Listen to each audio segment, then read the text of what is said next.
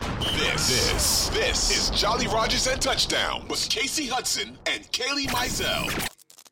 We're going to need more out of this Bucs defense. And some guy that I have my eye on, I think it's going to be a really great matchup on the other side of the ball, is Carlton Davis and Michael Thomas.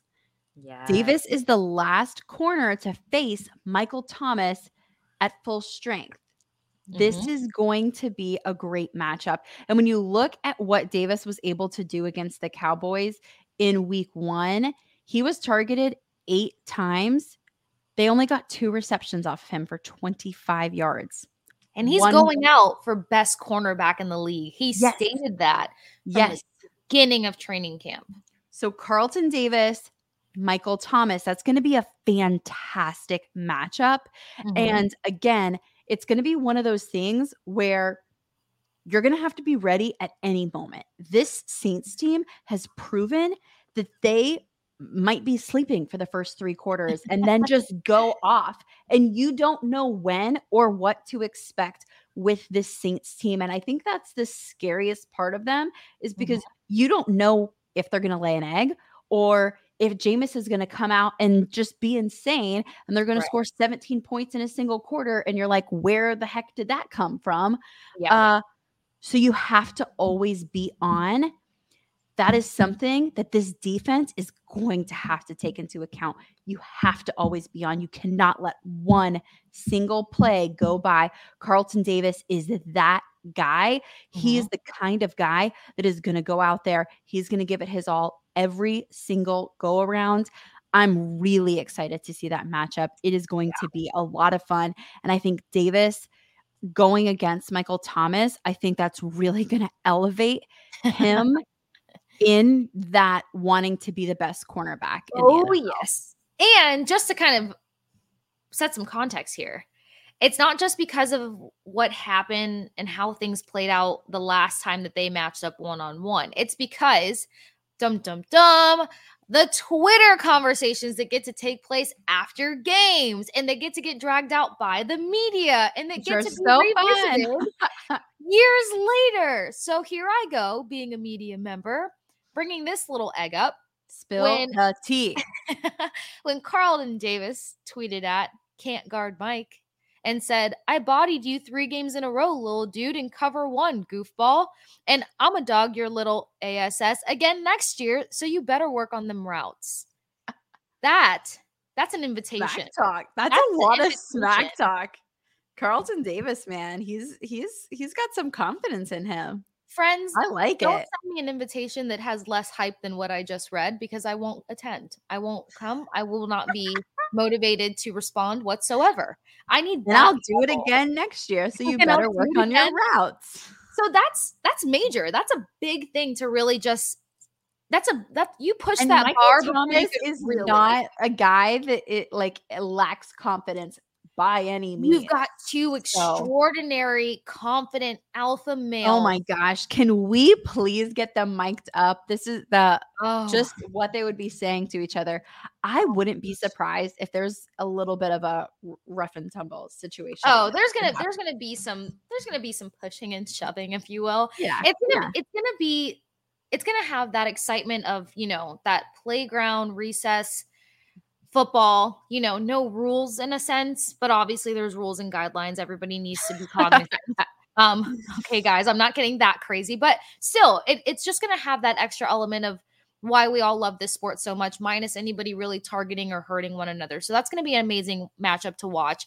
And I think that matchup has the potential to go into the Bucs' favor as well, because of how good Carlton Davis is, how good he's been in the past, and that history there with Michael Thomas. 100%. And you said something else that I absolutely loved when you were honestly breaking down how well this Bucs defense needs to perform.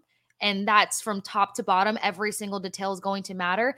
It was this defense that kind of let up in extremely crucial moments. Number 1. Number 2, it was the lack of tackling that was it was awful to watch. It was painful. My soul left my body multiple times. And it was both games, Halloween and December 19th. And, in one of the games, I'm pretty sure it was the December 19th matchup, they only pulled together 2 sacks, and it was Joe Tryon-Shoyinka, and it was Levante David, who was functioning at about 60%. We know that he was working through a crucial injury as well. So to know how depleted this defense was, to know how many guys were not even playing or, active December 19th, and how well the defense did hold them to 3 field goals. That is something to highlight. But it's the fact that the defense was not playing a sharp game whatsoever. The communication needed to ramp up. The mental errors needed to minimize down. And I really feel strongly about what this defense is going to bring to the table. I said it versus the Cowboys. I think, and I still have hope and faith that the Bucs have a better pressure, better pass rush situation. And I think that they're a more complete team from top to bottom, from the line to the outside of the line, from the cornerbacks down to the safeties. They now have multiple versatile safeties. You've got a lot of expectation and responsibility out of Antoine Winfield Jr. Now you've got this guy, Logan Ryan, who I think Winfield feeds off of because he's a veteran who's also equally as versatile. And JTS has stepped into a whole nother role. He's due for a sack. I was expecting it to happen last game. This is a great game for him to get it. We've seen that he is capable of sacking, versus the Saints. So it's cleaning up the mistakes that they really failed on last year. Wrap up your tackles. Don't just get your hands on balls, but pull those passes in and, get these interceptions, rack them up. This defense has so much potential, but we can't keep talking about how much potential they have game after game after game. This is where it counts the most, and this is where they have to execute. And it's going to be a big day for the Bucs defense in order for the Bucs to leave New Orleans with a W under their belt.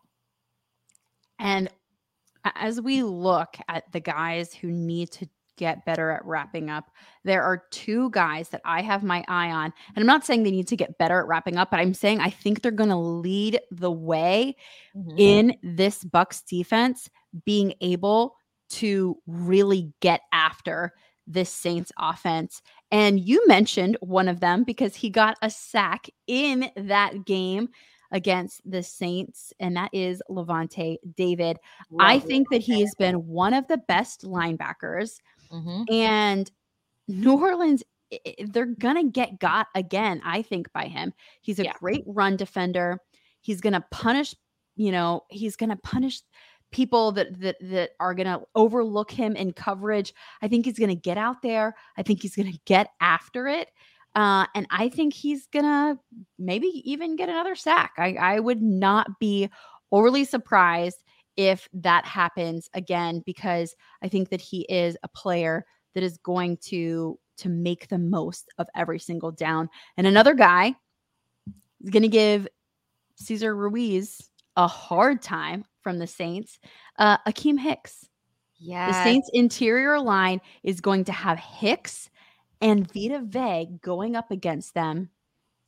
And those are 2 guys that you don't want to face every single down, but you're gonna, and they're gonna be there, and they are going to get you. And I have my eyes on those 3 players in terms of like the trenches, and I think that they're really gonna do some damage and not let this Saints offense be able to do anything. And, I'm glad that you mentioned that, because Akeem Hicks had an okay performance versus the Cowboys. And this is an extremely intelligent player. So another week in the books, another week of film, and then film at full game speed. I think Akeem Hicks is going to go into this game like, okay, hey, I need to do a lot more than I did versus the Cowboys, because Logan Hall just put on a show. I love the footage of Logan Hall versus the Cowboys. And this is somebody who's also, what I love about rookies standing out, and this might get a little off track for a second, it's the fact that you don't have much tape on them. The only thing you can talk about is what they did in college. And depending on their system, and if their college actually had a system that translates to the NFL, you don't really know what to expect from these players.